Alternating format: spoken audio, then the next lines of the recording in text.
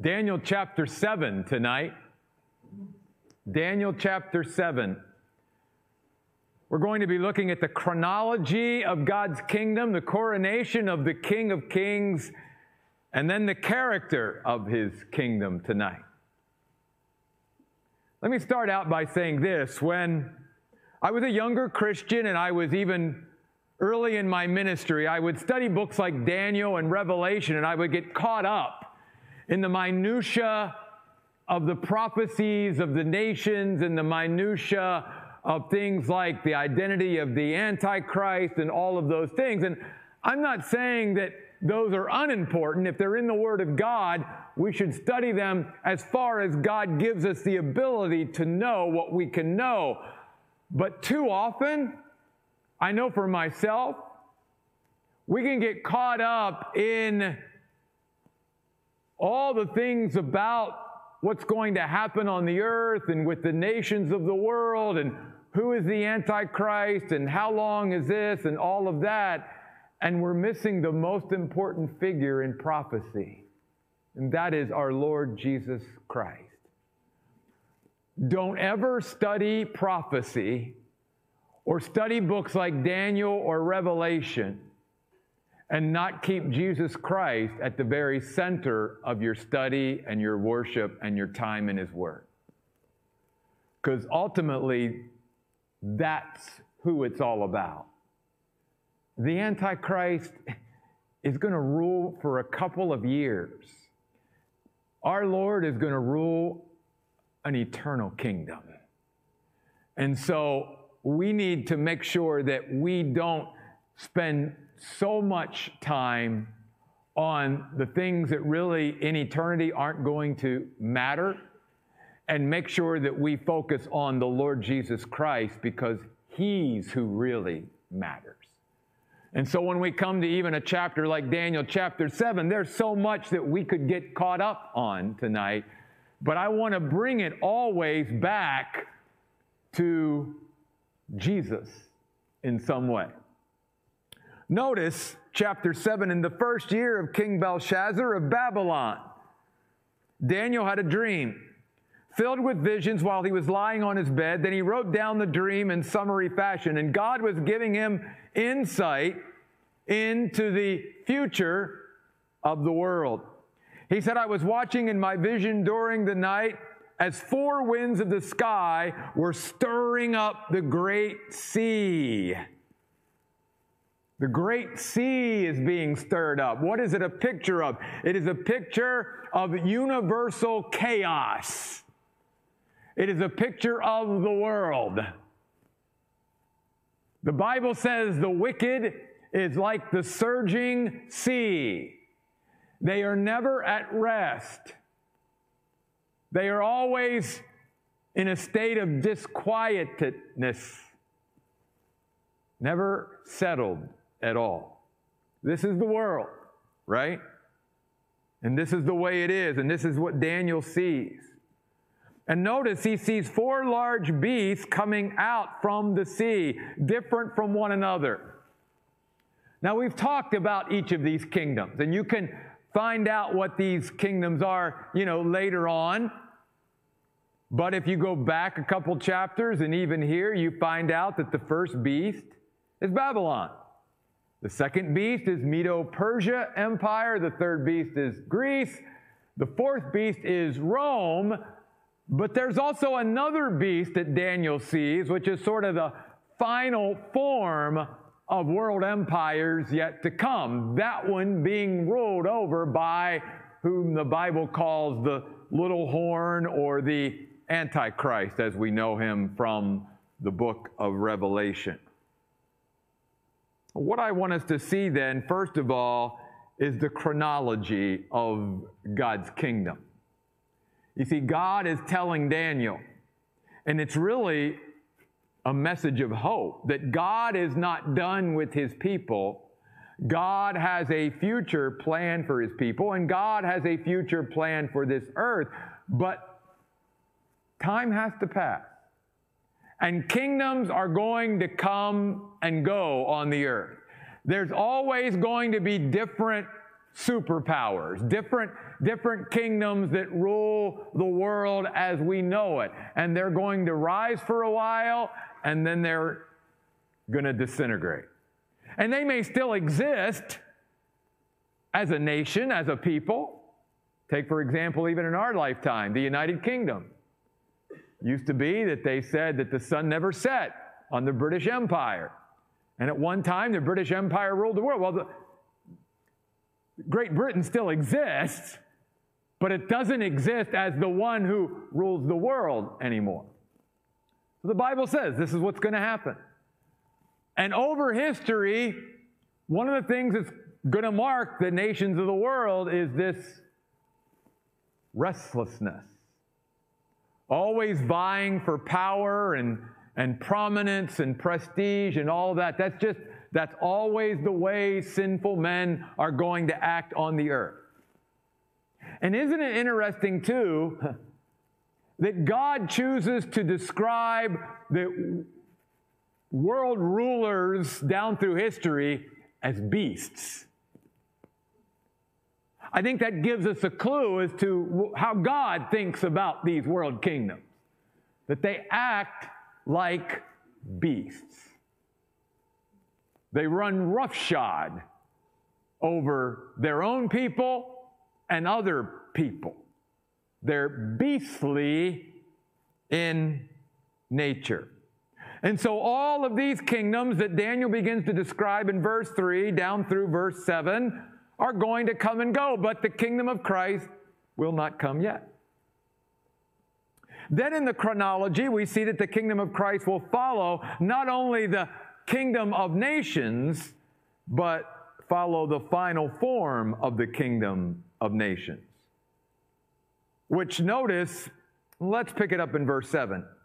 After these things, as I was watching in the night visions, a fourth beast appeared, one dreadful, terrible, and very strong. It had 2 large rows of iron teeth.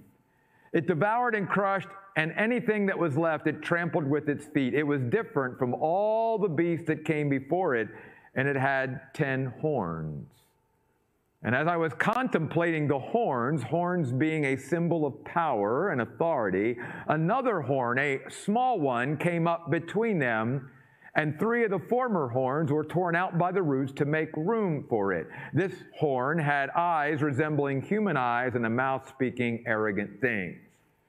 What Daniel is seeing here, again, is the kingdoms of the earth, beginning at Babylon, Medo-Persia, Greece, and Rome. And by the way, no world empire has ever had the empire that the Roman Empire did. The average age of all these other world empires is about 200 years. The Roman Empire lasted 1,500 years. And it is out of what the Bible teaches is a revived Roman Empire that this little horn is going to spring up out of obscurity. And he's going to be the final ruler of the final form of the kingdoms of the earth. By the way, one of the reasons why I don't focus very much on these nations and the kingdoms of the world is because Isaiah tells us in Isaiah 40:15, all the nations of the world are like a drop in the bucket to God. Then in verse 17, he says, they are all insignificant to him. They're as if they are nothing. Now, not the people of the nations. God loves the world and gave his own son for the people of this world. But as far as how God views these kingdoms, if you will, ruled by those who are under the influence of the God of this world, though the world may go, whoa, when Egypt ruled the world, when Babylon ruled the world, when Greece, when the Roman Empire was there, it would seem like, who could ever overthrow them? And how is anybody ever going to? And God's like, they're nothing. In fact, you could put all the nations that have ever ruled the world together, and they still would be nothing compared to our God. Nothing. So God just sees all these kingdoms come and go and wants to see, as we talked about last week, his people just being consistent because he's constant through all the rises and falls of world empires. If you go over, though, towards the end of the chapter, I want to continue with the chronology here. The kingdom of Christ that is coming not only follows the kingdoms of this world one after the other, and the final form of the kingdoms of this world, which is this revived Roman Empire that's going to arise one day out of the one-time territory of the real Roman Empire, which covered a lot of ground. And it's also going to come after the final ruler of the final form of the kingdom of the world, which is the Antichrist himself. There's one more thing we need to look at tonight.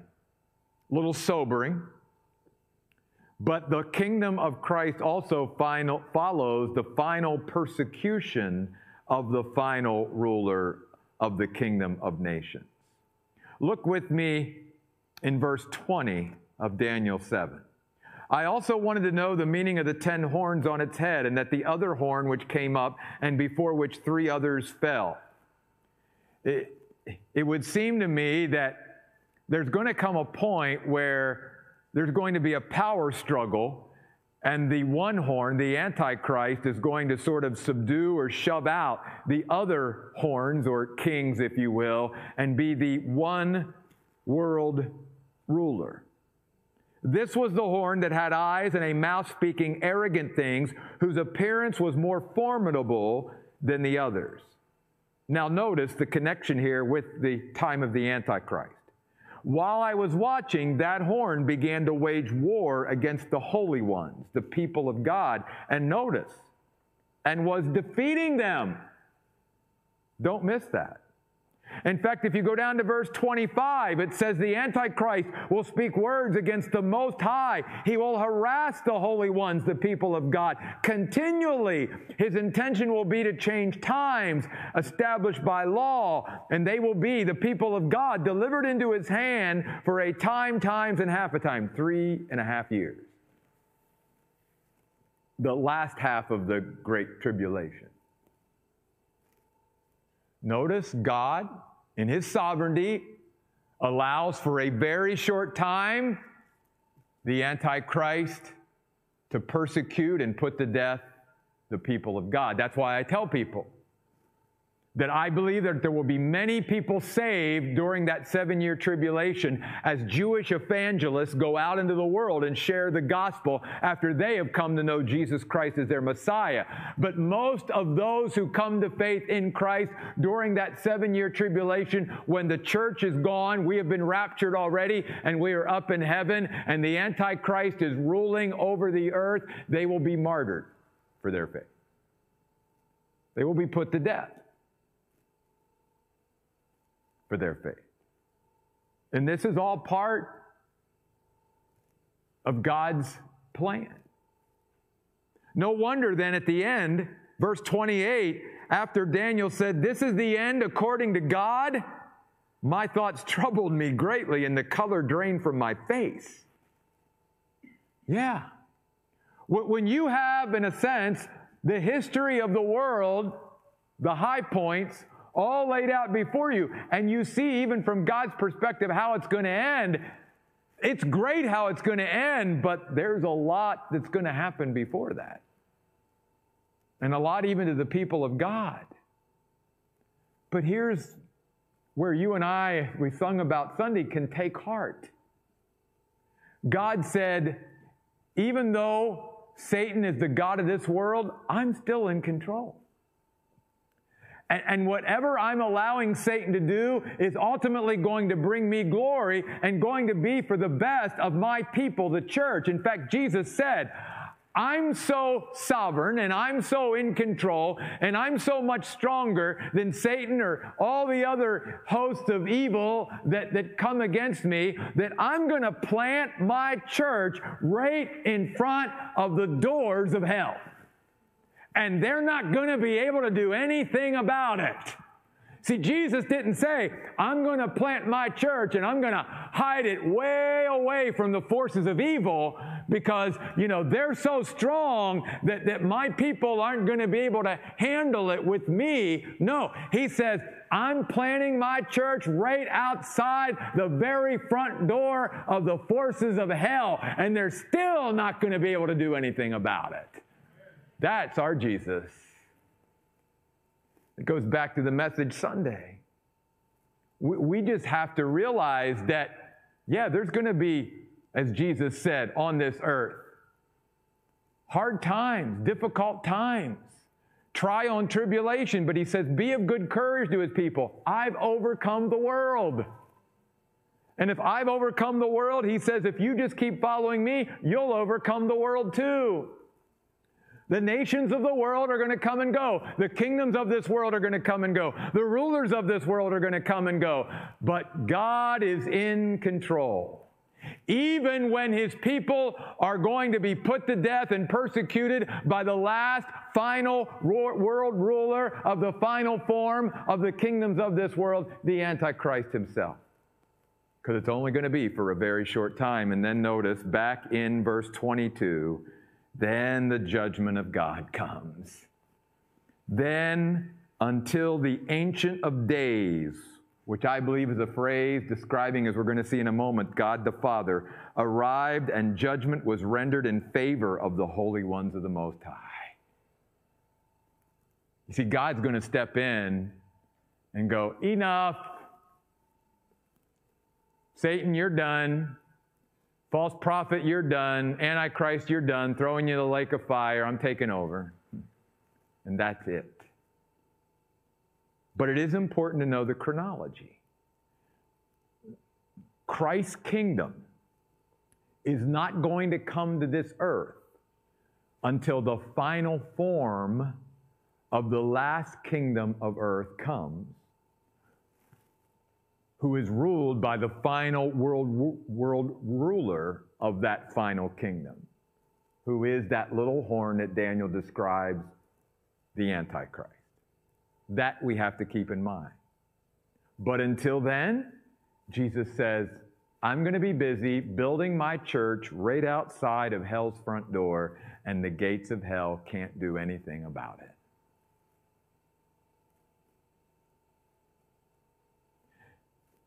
And that's why we as the church need to follow what Jesus told us to do, which is make disciples. This world is not going to be changed through law. This world is going to be changed by hearts changing. And that's our job as the church. Not to change the laws, but to change people's hearts. In fact, we even see that from our own history. Most of you were not around. In fact, I don't think anybody here was probably around. But we remember it from our history books. Maybe you were really little, some of you, I don't know. Prohibition, remember that fiasco?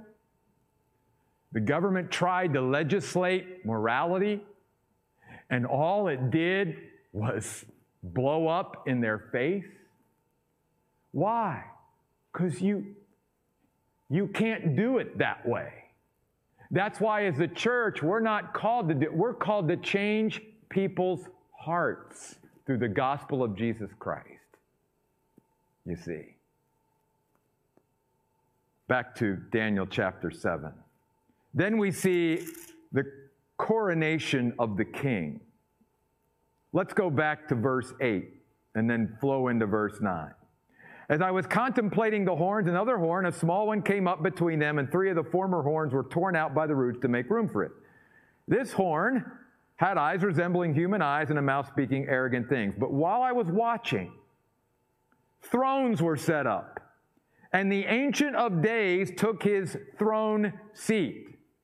Now notice something too. In contrast to verse 2, where throughout history the nations of the world were in this universal chaos. They were always surging. They were always restless. Heaven is calm in contrast to the earthly chaos. Because like Nicole even pointed out, they're up there worshiping God, and they know He's got it.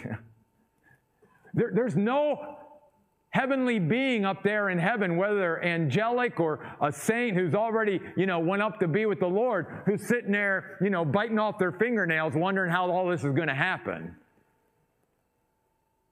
Looking at God going, oh, I don't know. And why is God the Father described as the Ancient of Days, or literally the Ancient One? Well, again, contrast. What are all these kingdoms? Kings. Well, they come on the scene for a few years and then they pass. God's what? Always been. In fact, let the eternality of God settle a little bit. That'll make your brain start to hurt, right? Well, God has to have a beginning because everything has a beginning. There had to be something, right? No, God's just always been. Yeah. God has always been. And God will always be. Kingdoms come and go. What's a couple hundred years? What's even 1,500 years to God? Peter says a day with the Lord is like 1,000 years, and 1,000 years is like a day. He's eternal. He has no beginning and no end. He is the Ancient of Days. No wonder the nations are like a drop in the bucket to Him. His attire was white like snow. The hair of His head, verse 9, was like lamb's wool. His throne was ablaze with fire, and its wheels, wheels around the throne were all aflame. I can't wait to see that. A river of fire was streaming forth and proceeding from His presence. And notice this, even at this point in history, many thousands were actively serving Him, and many tens of thousands were literally standing ready going, God, what do you want me to do? It's like they're at attention, like, God, just give me something to do. And this is a couple thousand years ago. The court to judge was convened, and the books were opened. And we know from other places in the Word of God that there are books. And Jesus said to His followers, rejoice that your name is found in the book of life. It needs to be written in the book of life, you see. And the only way we get our names written in the book of life is to accept Jesus Christ as our Savior. One day these books will be open. Then I kept watching. I saw this horn was speaking, but I was watching until the beast was killed, its body destroyed and thrown into a flaming fire. God is in control. No matter how horrific these beasts are, God takes care of them. As for the rest of the beasts, their ruling authority had already been removed, though they were permitted to go on living for a time and a season. I was watching in the night visions, and with the clouds of the sky, clouds in Scripture are frequently characteristic of the revelation of deity. Old Testament, what do you find? A cloud accompanying, if you will, the glory of God in the Old Testament. Jesus was caught up to heaven, the ascension, in a cloud. The Bible says He's going to come back in the clouds. And before the Ancient of Days was escorted before Him, one like, notice, the Son of Man was approaching. Son of Man. Who's that? Jesus Christ. Jesus Christ was approaching the Ancient of Days, God the Father. Son of Man is the favorite title that Jesus used for Himself while He was here on earth. In fact, in the Gospels, He uses the phrase Son of Man to describe Himself 78 times. He is the heavenly man. Fully God, fully man. No one else like Jesus. And He went up to the Ancient of Days, verse 13, and was escorted before Him. And to Him was given ruling authority, honor, and sovereignty. All peoples, nations, and language groups were serving Him. And His authority is eternal, and it will not pass away, and His kingdom will not be destroyed. That gets into the character of the kingdom. We'll get to that in just a moment. But I want to go back to the coronation of the king. Notice the Son of Man goes up to God the Father and basically receives the kingdom from the Father. This is something that's taught in the Gospels, that Jesus is given that authority from God the Father. In fact, even in the Great Commission, he says, all authority has been what? Given to me. By who? God the Father. For the phrase Son of Man, connected even with the coming of the Lord and the setting up of his kingdom, go to a very familiar passage of Scripture in the Gospel of Matthew, chapter 24, verses 29 through 31. Matthew's Gospel, chapter 24, verses 29 through 31. Immediately after the suffering of those days, the sun will be darkened and the moon will not give its light. The stars will fall from heaven and the power of heaven will be shaken. Then the sign of the Son of Man will appear in heaven, and all the tribes of the earth will mourn. They will see the Son of Man arriving on the clouds of heaven with power and great glory, and he will send his angels with a loud trumpet blast, and they will gather his elect from the four winds from one end of heaven to the other. Son of Man, coming in great power and glory with the clouds. Son of Man, Son of Man. That's why Jesus used the phrase Son of Man.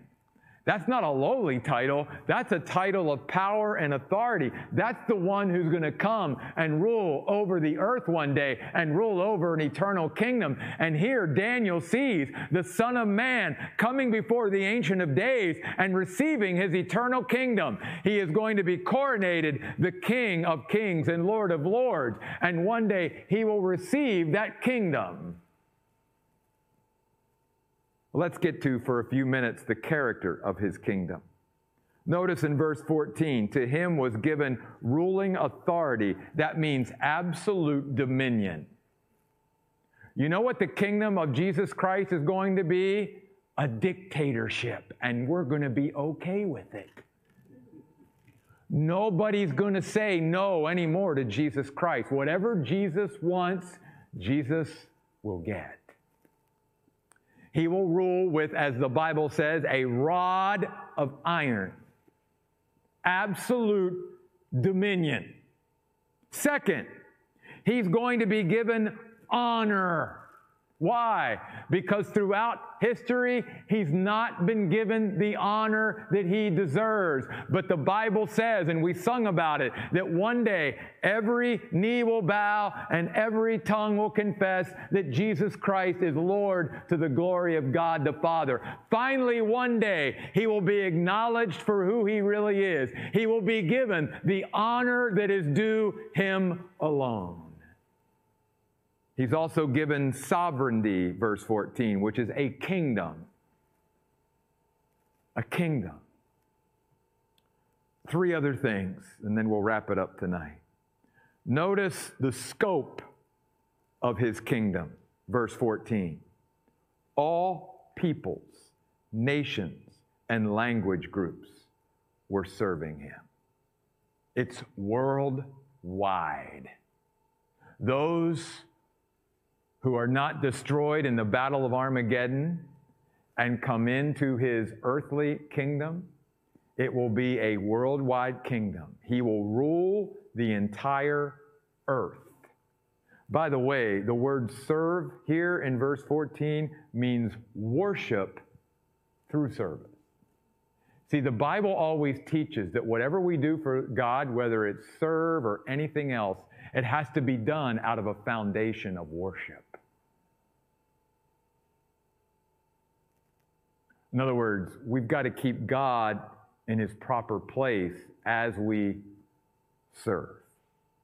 And then notice the length of his kingdom. His authority is eternal and will not pass away. His kingdom will never, ever, ever be destroyed. All the other kingdoms of the earth come and go. Couple hundred years in power, all these different leaders. God's still on the throne all through it all. And though there's all this restlessness and chaos going on down through history, There's the Ancient of Days, just seated on the throne. Heaven is calm. There's no angst. There's no worry. Because they know that God is sovereign and He rules. And that His plan and purpose for this earth is going to happen just as He predicted it would and laid it out before Daniel. One other thing, though, that I've got to lead with and leave us with tonight. And that is the incredible display of amazing grace when it comes to this eternal kingdom. Because notice here, verse 18. The holy ones, the people of God of the Most High, notice, will receive the kingdom and will take possession of the kingdom forever and ever. Notice verse 22 at the end. Then the time came for the holy ones, the people of God, to take possession of the kingdom. Verse 27, then the kingdom, authority, and greatness of the kingdoms under all of heaven will be delivered to the people of the holy ones of the Most High. His kingdom is an eternal kingdom. All authorities will serve and obey Him. Don't miss what Daniel sees here. An incredible display of amazing grace. Jesus Christ comes to earth and puts down all rebellion against His authority. And He alone will set up this glorious kingdom on earth. And what's He do? He gives it to us. And says, now I want you to be a part of my kingdom. I want you to rule and reign with me forever and ever. Now, why is this important? Well, since I can remember, way back even when I was in seminary, there was a false theology that was being taught. And it has even permeated into the church today. It's taught in many places. It's taught in some churches. It's taught in some seminaries and Bible college. And it's a very dangerous false theology. It is basically this, that you and I are charged by God to make the world right, to create a utopia on earth. That's our job. And then once everything is right, and that's why so many Christians, I think, even get caught up in fighting to make everything right on earth. And then it's up to us then, once we get everybody in line, to basically then call for Jesus to come and hand Him over the earth as His kingdom. It's not biblical. First of all, that's not what God calls us to do. And we are incapable of doing what only Jesus Christ can do. It's just the opposite of what the Bible teaches. The Bible says it's not up to us to try to create some utopia on earth. That's not going to happen. If there is going to be a utopia on earth, it's only going to happen when Jesus Christ puts down the nations of this earth and their rulers and gets rid of Satan and the Antichrist and the false prophet and throws them into the lake of fire, and then sets up His kingdom and even reconstructs the earth, and then says to His people, come on, receive my kingdom. Wow. We don't deserve this eternal kingdom any more than we deserve salvation. And yet, that's our God. God's going to do it all, and then God's going to say, now come on in and enjoy this wonderful kingdom where I am king alone. Let's pray. God, we thank you tonight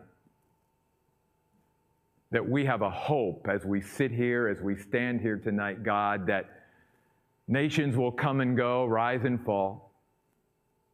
Leaders will come on the world scene and leaders will go off the world scene, but you, the Ancient of Days, are always on your throne. You never leave it. It's never in jeopardy. No one's going to seize it from you. And everything that you have said that's going to happen on this earth is going to happen exactly as you said. And that means too, God, that your people, whether it be the church or especially, Lord, through the tribulation time, the Jewish people, God, they're going to go through a tremendous persecution for belief in you. But God, your eternal kingdom, we can't even compare, as Paul said, the suffering that we will go through here on earth, even as your people, compared to the eternal kingdom and glory that we're going to be a part of forever and ever and ever. It will never end. Oh God, what a glorious future we have.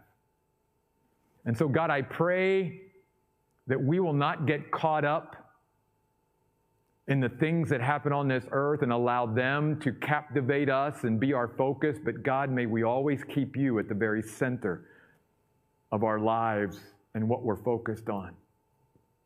May we always see you as the one seated on your throne. May we continually give you highest praises.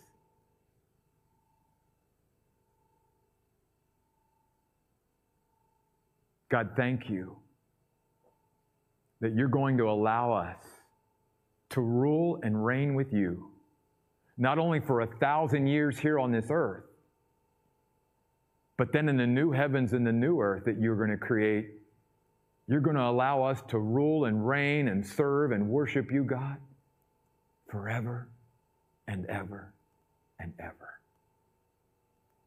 God, may we be encouraged tonight to be strong in you and in the grace that is in our Lord Jesus Christ. And just keep being the church that you are calling us to be. A church that is focused on making disciples and changing hearts through the gospel of the Lord Jesus Christ, because that's the answer. That's the only thing that will change people's hearts and minds. That's the only thing that will transform them and give them a new perspective. Not law, but the gospel. And so, God, I pray tonight that we would not be ashamed of the gospel of Jesus Christ and know that it is the power of God unto salvation to those who believe. May those of us who already believe, God, take that gospel out into this world and see you change one heart at a time, God. Help us to be your witnesses in this world. These things we pray in Jesus' name. Amen. God bless. We'll see you next week.